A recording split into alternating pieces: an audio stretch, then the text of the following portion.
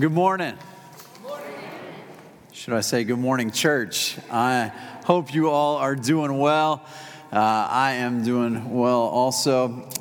What a morning to begin a new series on the church, huh? It seems pretty appropriate to do so. But as Steve said, my name is AJ. I'm one of the pastors here at Citadel Square. We're glad you guys are here with us this morning as we begin this new series on the church. We just finished up the book of Revelation. Can I get an amen? Amen. All right. Yes. And while that is the norm for us to take a book of the Bible and kind of preach straight through that book, we're going to do something a little bit different over these next several weeks. And we're going to teach from various texts for this series and for the next series through Advent. And then we'll jump back into a biblical book as we work straight through it in the new year. But we're going to do so. We're going to look at several texts to get a little bit more of a big picture view of what the New Testament and what the Bible has to say about what the church is. So you may have tons of questions swirling around about what is the church? What is the church like? And so some of those questions may just be simply definitive. What is a church? What is this thing called the church, right? You may be asking about what is the church's purpose and mission? How does the church engage with the world, the city, and the surrounding culture? Who leads and why? What role would I have as a church member? What you just saw, all these people line up and the responsibilities that we have communicated to them and they have communicated to us, that we're going to shepherd them as a church and they are going to be church members. What does that mean? What about some of the things that we do, such as gatherings for Sunday worship, such as baptism like we just did, such as the Lord's Supper and communion, such as giving, singing, preaching God's word? Well, we know those questions are out there, and that's what we're hoping to do in this series, is tackle some of those. And the title of today's sermon is, How is it built? So how is the church built? I want to invite you to turn in your Bible to Matthew chapter 16, verse 13. When you get there, say, got it for me, so that I know you're awake and tracking along and excited to be here on this lovely day outside, even though we can't really seem to regulate the temperature inside. I don't know if you've noticed that, but that is a real struggle of this local fellowship here, okay? We just, whatever the temperature is outside, we just can't get it inside. It's complicated. 1854 problems, okay? But when you get there, say, got it for me. Matthew 16:13. There we go. You guys are alive and well this morning.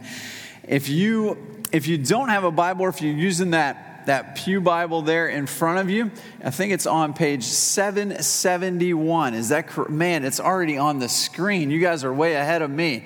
I'm sitting here thinking I did a good deed by looking at what page it was on for you guys. It's already on the screen. That's awesome. Yeah. I'm a step behind this morning. All right, but if you don't have a Bible, we'd love for you to take one of those with you. It's our gift to you.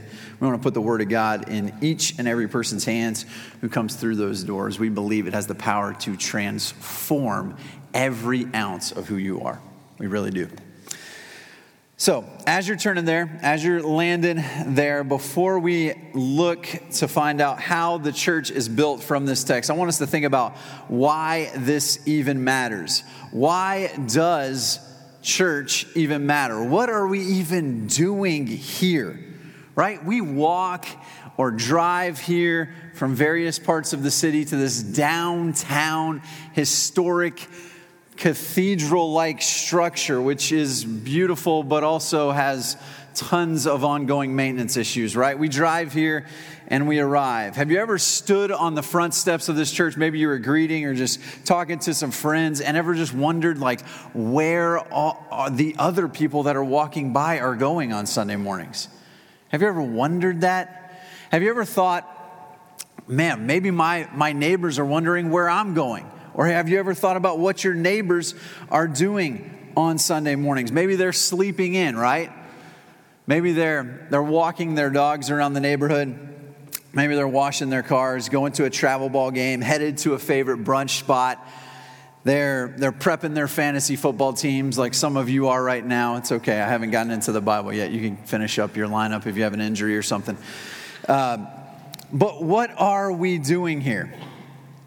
And so maybe we need to think about if we're unable to really give a good answer, a good reason for what we're doing here, for why we just had people stand in front, why people were just baptized, and why we arrive here each and every Sunday, it can kind of become perfunctory for us. It can kind of become just going through the motions if we don't have a reason behind what we do.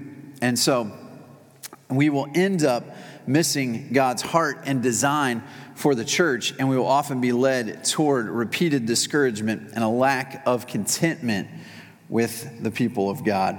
So, let's see what Jesus has to say about this in our text this morning, and we'll start there in Matthew chapter 16, verse 13.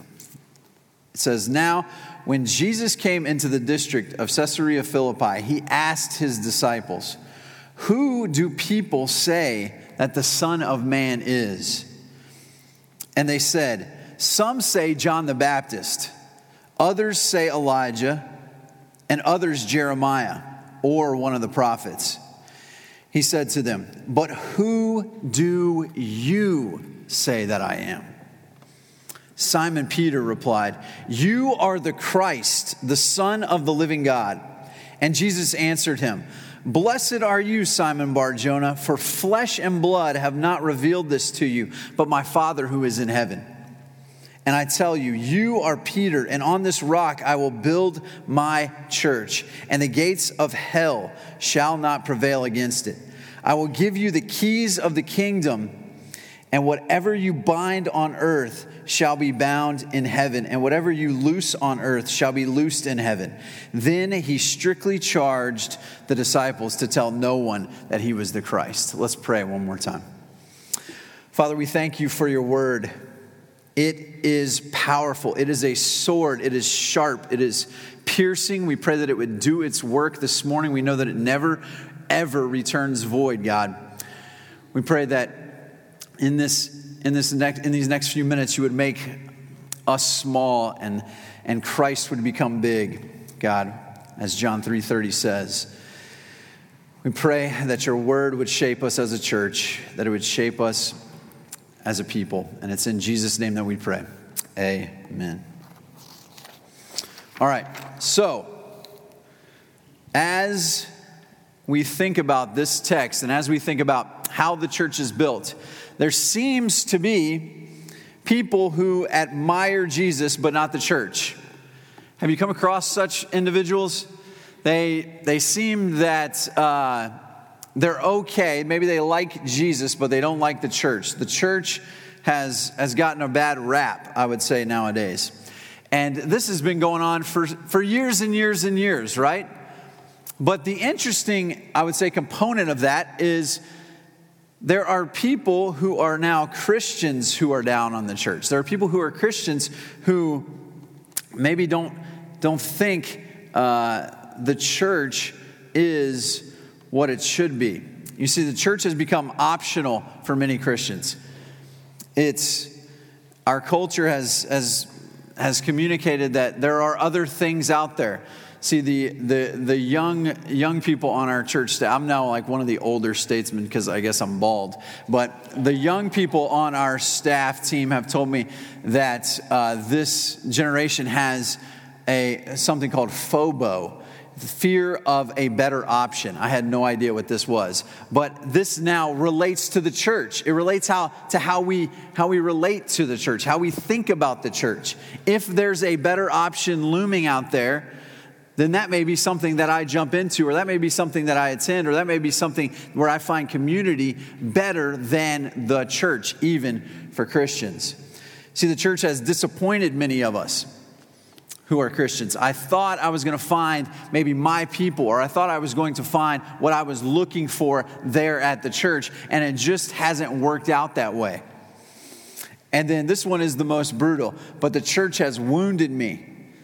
The church has hurt me. I've got a lot of baggage from my experiences with the church, and I really don't enjoy the church in the same way that I like Jesus. And so we have to recognize, I think, that the church does have its issues, right? The church has its issues. You see, these people that comprise the church are redeemed, but they are still sinners. And so we can't excuse the church's issues and just say that, act like they don't exist. People can be hypocrites, right? People can be hypocrites in the local church. Political agendas can creep in. Leaders can abuse their authority.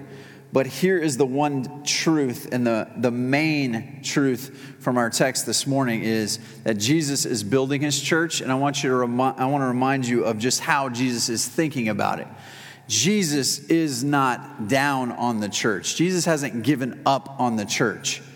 Jesus' perspective on the church is that he's all in. It's his plan A.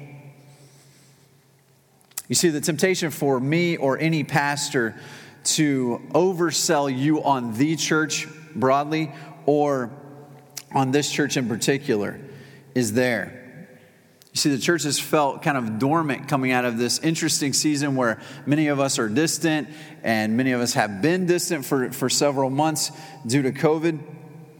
And we could say, let's reawaken this dormant, sleepy church. Let's get fired up and let's just start doing some stuff. Let's start doing more Christian stuff. It will just fill your cup up, right? You'll just be awesome and happy and a Christian. Well, that's not the gospel. That's not the gospel that actually is the thing that makes the church. You see, Acts 20:28 says that this is the only thing that God has ever purchased. And by this, I mean the church. It's the only thing that he has ever purchased, and he did so with his blood. He did so. And he says, this is the thing. It says this. It says, to care for the church of God, which he obtained with his own blood in Acts 20:28. You see, until we see the church as Jesus sees her, our perspective will be jaded. It will sound like some of those instances that we just thought about, which are valid. But I want us to see the church in light of the way Jesus sees it and in light of the way Jesus' heart values the church. Christ sees this people as something that is worth building. So let's take a look at the first time that the church is mentioned here in the New Testament. It says in verse 13, now when Jesus came into the district of Caesarea Philippi, he asked his disciples, who do people say that the Son of Man is? See, this is a critical question. Jesus is coming into this region in Caesarea Philippi that is about 25 miles north of the Sea of Galilee. He's operating there. It almost feels like a little bit of a retreat-like destination because they're going away after having interacted with the Pharisees and Sadducees in the immediate context before.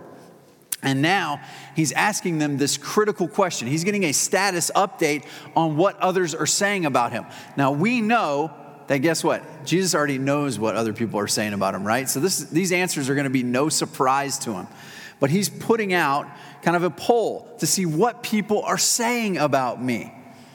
So Jesus isn't surprised by these answers. Look at what it says. He says, and they said, so the disciples communicate back to him. They said, some say John the Baptist. We know from Matthew 14, Herod thinks he's John the Baptist. come back to life. He thinks he's John the Baptist. So others saying Elijah, and others Jeremiah, or one of the prophets. So Jesus gets a poll from his disciples, and they tell him what's kind of going on around, what's the buzz on the street about who Jesus is, because he's doing some things like Elijah would do, or he's preaching as Jeremiah would preach, and he's prophesying, he's saying things that are going to come to fruition. He's granting promises like the prophets. And so some of these answers truly do make sense. You could see how some of those who weren't close to Jesus could arrive at some of these things, I would think. So these are some precursors, some types, some shadows of Jesus Christ, but they all pale in comparison to who Jesus is. You see, the church is not built on well-meaning people who say nice things about Jesus that are incomplete. The church is built on the truth about who Jesus is. We make no profound discovery about who Christ is by our own guesswork. Rather, as we will see shortly, only whom God reveals himself to will ever truly know Jesus. Look there at verse 15. It says, he said to them, "But who do you say that I am?" This feels like an incredible turn. See, Jesus puts the tester out there to see, like, what are people saying about me? He puts it out there to them, and then he turns it back and makes it personal. And he says, "But who do you say that I am?" This is a question that each and every one of us have to wrestle with. We have to wrestle with this personally, because this is a personal question. It's not, listen to me now, it's not a private question. He asked them this question in front of each other. He doesn't say this is your Christianity that you get to now go privatize and it's just me and Jesus because I don't like the other disciples. Deuces, guys, right? He tells them, this is the question that I'm asking you, that you have to come to grips with. And I'm going to ask you this question in the same way I was getting information from you about the others. But who do you say that I am? Each and every one of us have to answer this question. This is the real question here. And so look in verse 16 what the answer to the question is. Simon Peter replied. So Simon jumps in. He's the spokesman. We know from his personality, he's going to be the out front one. He's going to be the one that's willing to take a risk. He's going to be the one that jumps right in. And then we see in the simplicity and the centrality of this confession, listen to this. You are the Christ, the Son of the living God. This reads like something that would almost be on a confession of faith. Ding, ding, ding, because it is, right? This is a confession of faith. This is the truest, the simplest confession of faith that we could see. He gives the facts on who Jesus is. He doesn't just read off, Jesus, your last name is Christ, so I'm going to say that you're the Christ. No, he's saying you're the Messiah. You're the Son of God. Christ isn't Jesus' last name. It's his title. He's saying, this is who you are. This is what I'm saying about you. And so we then get to see that this is just the most beautiful answer to this question that each and every one of us have to wrestle with as well. So we have to come to this knowledge, but how do we come to it? Is it, man, Peter's bold. Peter has this boldness, and maybe Peter was knowledgeable, and Peter was close to Jesus. He was walking with Jesus, so he knew these things. Look at what Jesus has to say in response in verse 17. And Jesus answered him, "Blessed are you." There's speaking of church, that word blessed, that's another word I feel like that has gotten a bad rap nowadays. And part of it's because of our maybe abuse or coffee mug type treatment of the word, right? How are you? Blessed, right? And we've just we've made it a flippant word, haven't we? We've treated it in the same way we've treated the word church. It's just, eh. And then we project that to the world, and we start to understand why. How do people come to some of these conclusions about words like church or words like blessed? So he tells him he's blessed are you, Simon Bar-Jonah. So we've got another name here. So Matthew records Peter's name as Simon Peter. back up in verse 16. And then Jesus refers to him as Simon Bar-Jonah.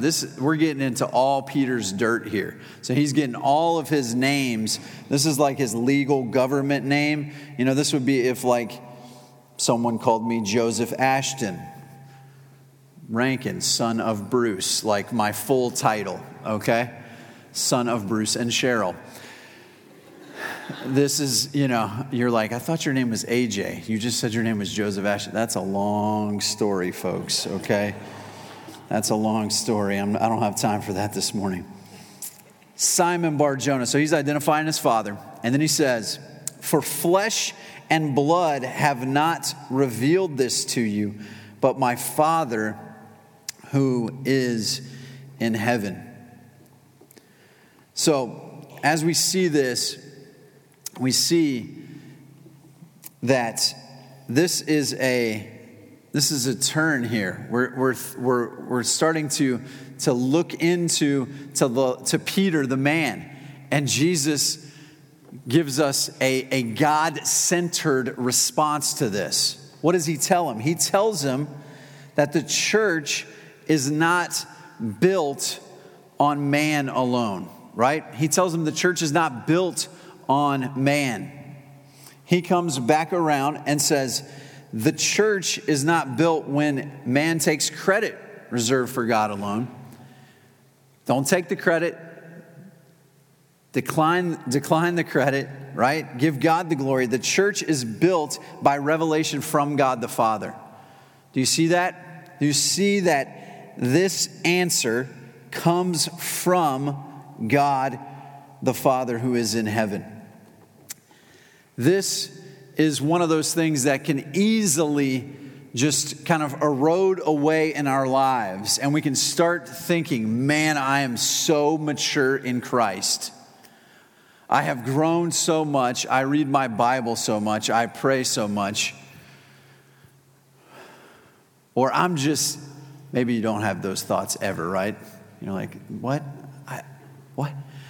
Maybe we just start thinking about others around us, and we think, man, I'm not that far. I'm not that bad, right? I'm not that down deep into my sin. I'm not there.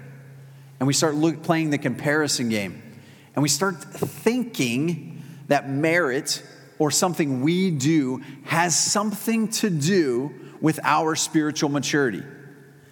Don't we? We start looking around and we start thinking, man, how did I deserve this? God's heart for his bride, for his church, for you is how you deserved it. The only thing that you brought into your salvation was the sin that you needed to be saved from. That's the only thing that we bring into this.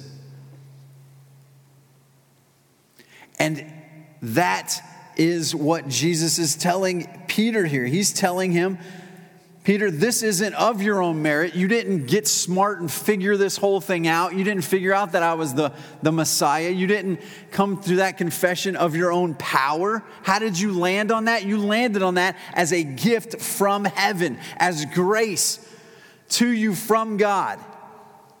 See, that should encourage us about what we're getting into, about the church, right? Because that is what the church is made up of. We're not united in our perfection. We're not united in our knowledge, in our smarts, right? We're not united in our maturity. We are united by grace. We're united by the fact that we have had revealed to us that we need a Savior. We've had that revealed to us, and we have said, Jesus, you alone are the Christ, the Son of the living God.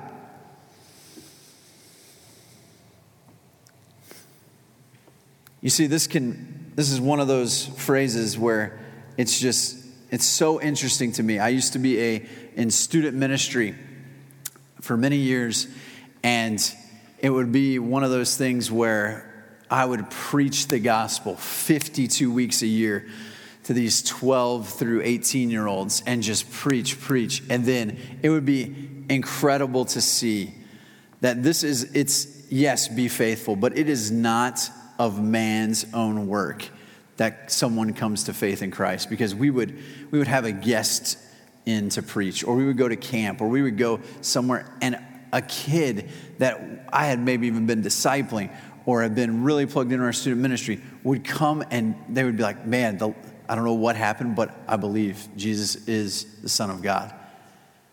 And I would just be astounded of like, that was not the first time that you heard that, buddy. All right? Let's be real here, dude. I've been preaching that same gospel for like every week. What happened? And you see, that's where I'm thinking that I have more to do with it than I really do. Whether it's my own or whether it's someone else's. And Jesus says, when God turns the lights on, that's when they come on. That's when they come on. So let's see. Let's see in the next verse what we have here. This verse, okay? Let's just get it out there. This verse. If you know kind of thing. But if you don't know, we're glad you're here, and I'm going to tell you a little bit about this verse, okay? So this verse is probably one of the most written on verses, one of the most controversial verses in all of Christianity. Okay, let me read it. Let me read it for us. And I tell you, you are Peter, and on this rock, let's stop right there. This is where the controversy is, okay? So, there are some views on this verse. There are kind of three main views. One of the main views is that Peter himself is the rock. And what's happened throughout history is this has become the view that many associate with the Roman Catholic Church because of some things that have been added on to that from that interpretation. So it didn't just stop at Peter is the rock. What has actually happened is the pendulum has swung, and many New Testament scholars nowadays would say that's the most obvious interpretation of the passage. But you see, what happened was with the Roman Catholic Church was that's where they got the idea of the Pope, of Peter being the Pope, the first Pope, and then papal infallibility, that he can be without sin. And so that's where the origin of that comes from, is from this verse. But hear me saying, many Protestant scholars, many New Testament scholars would say that that's the most obvious way to read this passage. Okay, so that's number one. They would say because Peter's name means rock. And Jesus is using kind of a play on words here.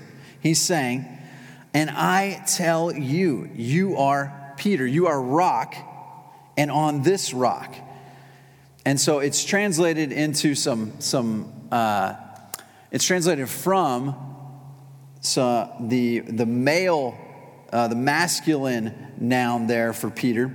And then on this rock is a feminine translation, but they would even make the case that this is translated, and when it was translated from Aramaic, when Jesus said it, it was the same word. It's kind of a play on words here. So that's one. Now the second one is that it's the confession. It's the confession which Peter is making that this is built upon. So Peter's saying, right? What is he saying? We just got done talking about it. But who do you say that I am? You are the Christ, the Son of the living God. You are Peter, you are the rock. And on this rock that you just said, this confession, that's what I'm going to build the church on. All right? That's what many would say as kind of a reaction maybe to the first one. So there's kind of been the two options. Well, I'm going to throw out a third option here. The third option is that many interpreters believe that Jesus himself is the rock here. That Jesus himself is the rock. And so Peter identifies Jesus as this type of stone later in Acts 4 and in 1 Peter 2, 5 through 8. Let's actually turn to 1 Peter and look at that.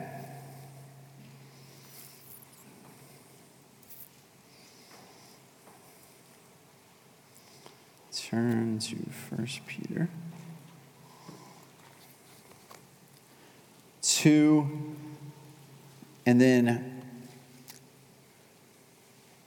I'll just start reading there in verse 4. It says, "As you come to him, a living stone, rejected by men, but in the sight of God, chosen and precious, you yourselves, like living stones, are being built up as a spiritual house, to be a holy priesthood, to offer spiritual sacrifices acceptable to God through Jesus Christ. For it stands in Scripture, behold, I am laying in Zion a stone, a cornerstone, chosen and precious, and whoever believes in him will not be put to shame. So the honor is for you who believe, but for those who do not believe, the stone that the builders rejected has become the cornerstone, and a stone of stumbling and a rock of offense." So this cornerstone is kind of the first stone that is laid. It's the stone that is directional as far as where the building is being oriented. And so what about verses where we see that, like we read, right? We read a verse in Ephesians chapter 2 that says, upon the apostles and the prophets, right? They're the foundation. And so this argument would make sense, that saying that they are foundational. So they don't go forth in merit, but they go forth as they were the eras before us. So upon Christ, the church is built. And then the apostles, Peter himself being one of them, is foundational. So then you're asking, okay, there's 3 options, AJ. And let me tell you this, you could read 20 different commentaries and you may get 20 different kind of slices of this. So where do I land? So what's the best interpretation? You're waiting, right? What's the answer, AJ? I want to look in the back of the book. The back of the book is just like a concordance. It's not the answers, okay? We just finished the back of the book last week. But dad joke. So, what's the answer? Well, here is Peter. He's identified with Jesus Christ. We just saw that in the passage, in the verse before. He's identified that Christ is the Messiah. Christ is the rock. Peter had become one with Christ. And Jesus, in the very next sentence, is going to say, I will build my church. Well, how can Jesus be the builder and the foundation? Well, Peter himself says that Jesus is the foundation. He's the chief cornerstone. You see, whether it's Peter's confession, both of those find their substance in what? In Jesus Christ. And so, in Jesus Christ is where the church finds its foundation. So no matter, I think you could land on any of those 3. We'll figure it out when we get to heaven, right? How that one word was interpreted. You can land, and every one of those interpretations can point you to Jesus Christ. And so Jesus Christ is where the church is built upon. He is whom the church is built upon. He is the foundation. There's a hymn titled The Church's One Foundation that I think kind of squares this up and answers this for us. It's by Samuel John Stone, and it settles the matter pretty nicely. Listen to this. It says, the church's one foundation. I'm not musical at all, so I'm not going to read this poetically like Tim or Cassidy would, okay? So the church's one foundation is Jesus Christ, her Lord. She is his new creation by water and the word. From heaven he came and sought her to be his holy bride. With his own blood he bought her, and for her life he died. The church is not built by man's strength. It's not built in any of our strengths.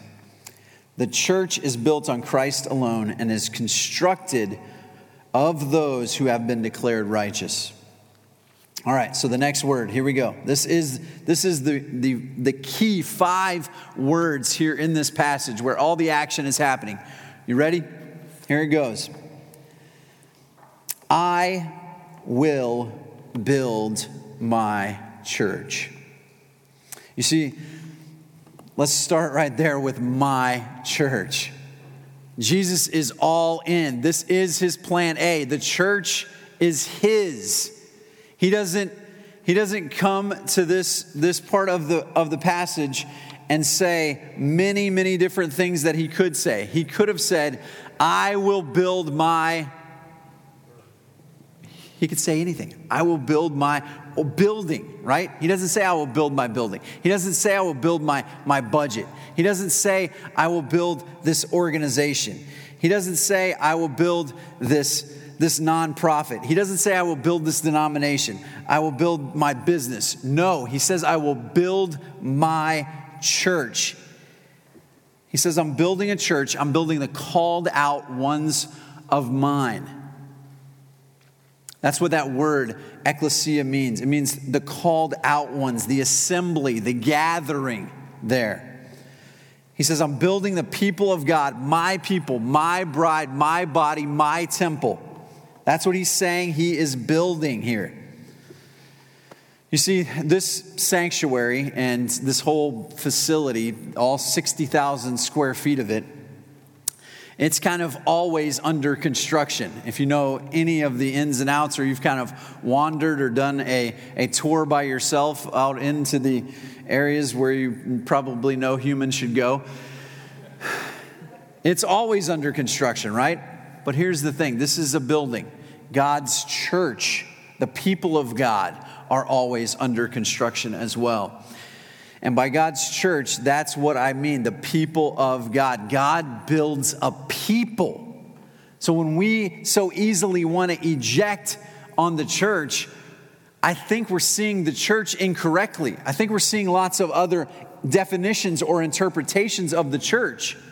I think what we need to see is that the church is the people of God. God's church is always being built out as the gospel is proclaimed, and it's always being built up as we are being equipped for the work of ministry by the power of the gospel.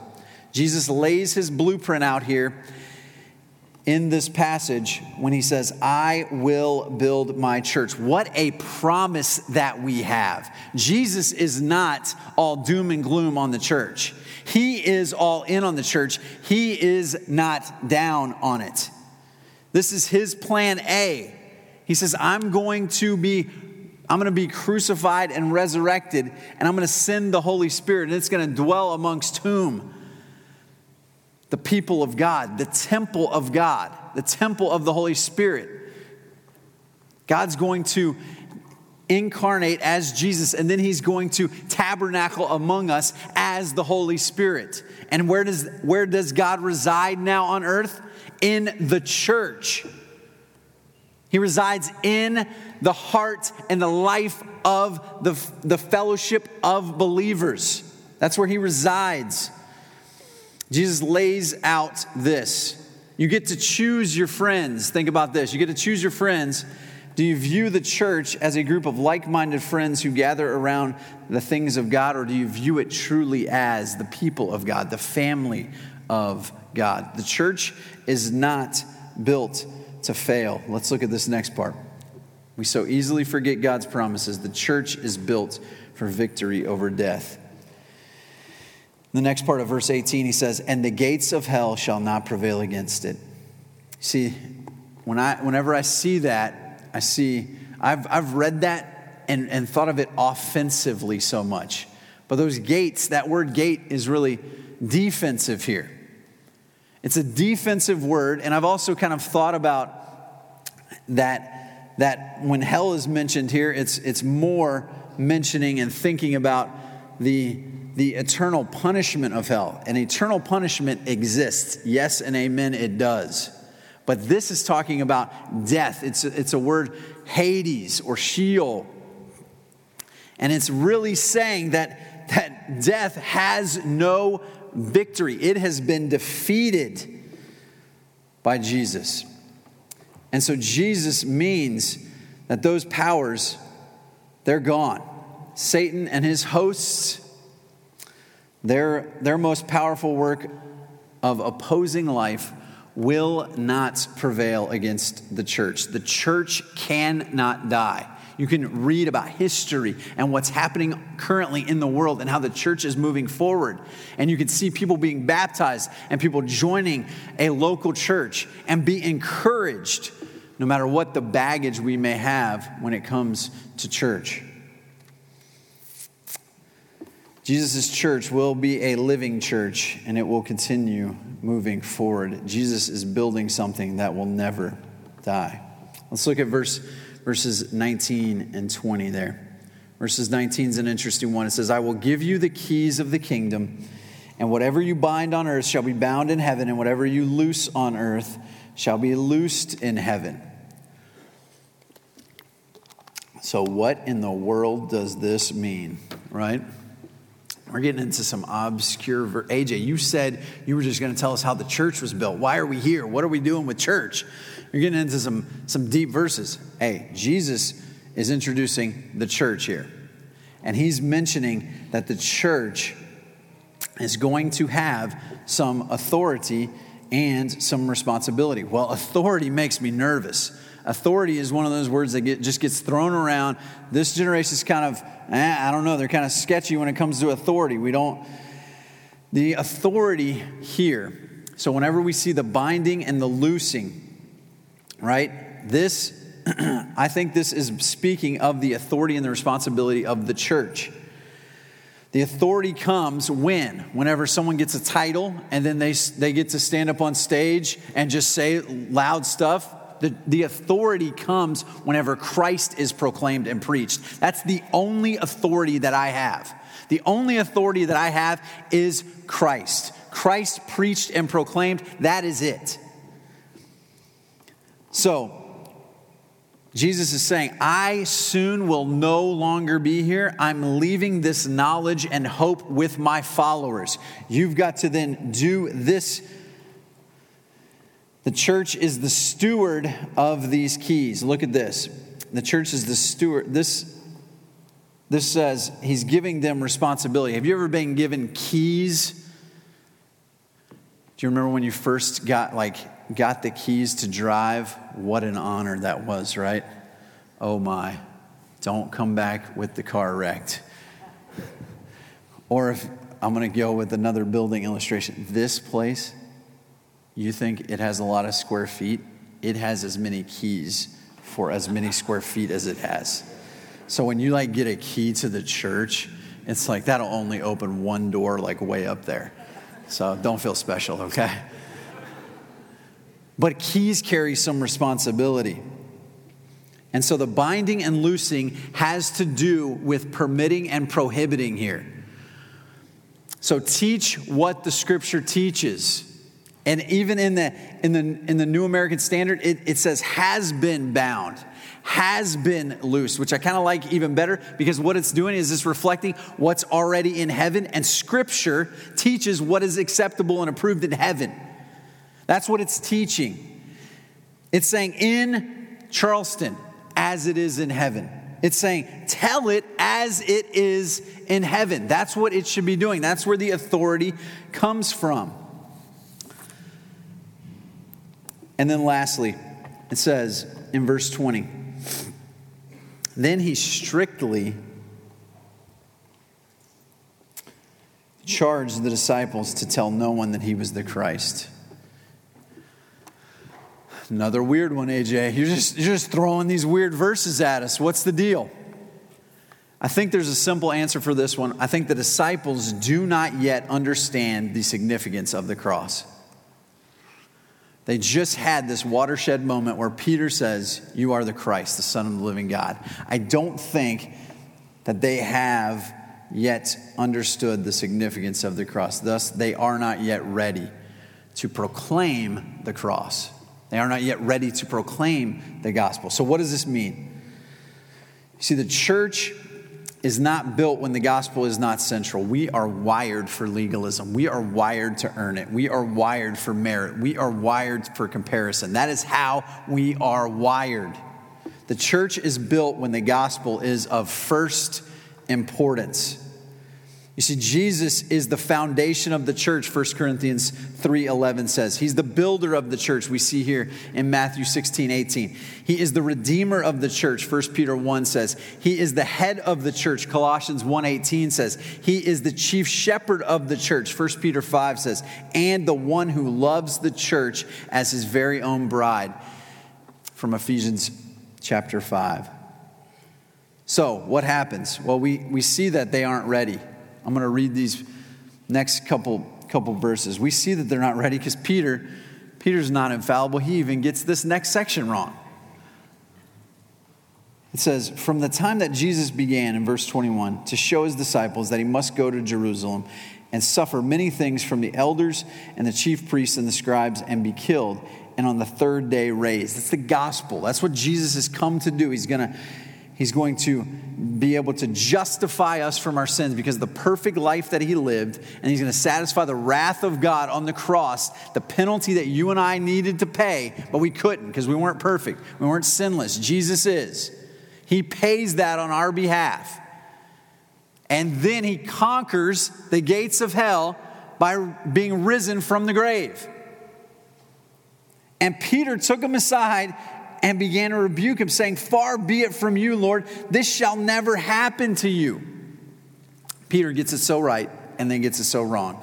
It's a story of our lives, isn't it?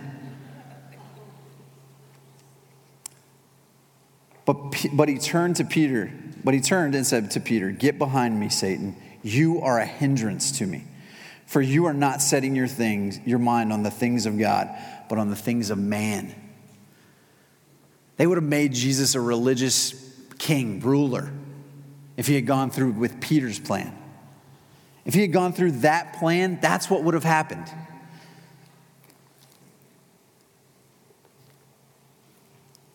This is what then Jesus says in this retreat. They've gone away. They're kind of set apart, away from people. Then in verse 24, then Jesus told his disciples, if anyone would come after me, let him deny himself and take up his cross and follow me. For whoever would save his life will lose it, but whoever loses his life for my sake will find it. For what will it profit a man if he gains the whole world and forfeits his soul? Or what shall a man give in return for his soul? You see, the church is the blood-bought, cross-centered people of God. That's what we are. That's how it is built. The church is built upon the cross. And in verses 21 through 24, the disciples didn't even get that yet. It hadn't been revealed to them by the Father. And Jesus hadn't done it yet. See, this is what we think of when we think of how the church is built. It is built on nothing other than Jesus himself. That is what the church is built on. It's built on Christ alone. The church is his. The gospel is of first importance to the church. You cannot be saved apart from the gospel. You cannot grow apart from the gospel. That is what Christ is saying. There's no neutral drift in and out. And then what we do is we get saved and we separate ourselves from the church. We say, it didn't work out for me. It's those other people who are saved, they don't act like it. The church, you see, that's the beauty of the church, is that we are united not around our perfection, but his. If you are looking for a perfect church and you find one, run. Because you'll ruin it, and so will I. Right? We'll ruin that perfect church. But guess what? Here's the good news. There is not one. There is not one perfect church. Not until the Lord returns. When he gets his bride, when he gets his body, when he gets us, we are going to be without stain or blemish. Not because of our own work, but because of Christ. Because when we stand before God, we can stand in light of what Jesus has done on the cross. If we would just believe upon him and say, he is the Messiah. He is the Son of the living God. He went to the cross. He rose from the grave, conquering death. And we can be reminded that we have nothing but Jesus and him crucified to offer this world. We have nothing to offer them. As a church, we have nothing. But hear me on this. In Jesus Christ, we have everything. Jesus says, I will build my church, and the gates of hell will not prevail against it. My prayer for us today is that we will see God's church. We will see Jesus' church, his body, his temple, his bride. We'll begin to get just a glimpse from the scriptures of how Jesus loves and cares for his church over the next several weeks as we look at what it means to be the church. Would you pray with me? Father, we thank you for the fact that you do not leave us alone. You have bought us with the price that was paid on the cross by Christ, by his blood. And God, we proclaim those truths. We proclaim that Jesus Christ is who he says he is. He is the Son of the living God. He is the Messiah. He's the Christ, and he is the Savior. He is my Savior. I pray that each and every one of us can personally proclaim that today. If we've just heard that for the first time, maybe, and Jesus is my Savior. And then he doesn't leave us there. You don't leave us alone, God. You invite us into a community, into the church, into the people of God. And while it may not be perfect, Lord, you place us exactly where you need us to be, where you want us to be. And it's in a grace-filled, cross-centered community. And for that, we are grateful. It's in Jesus' name that we pray. Amen.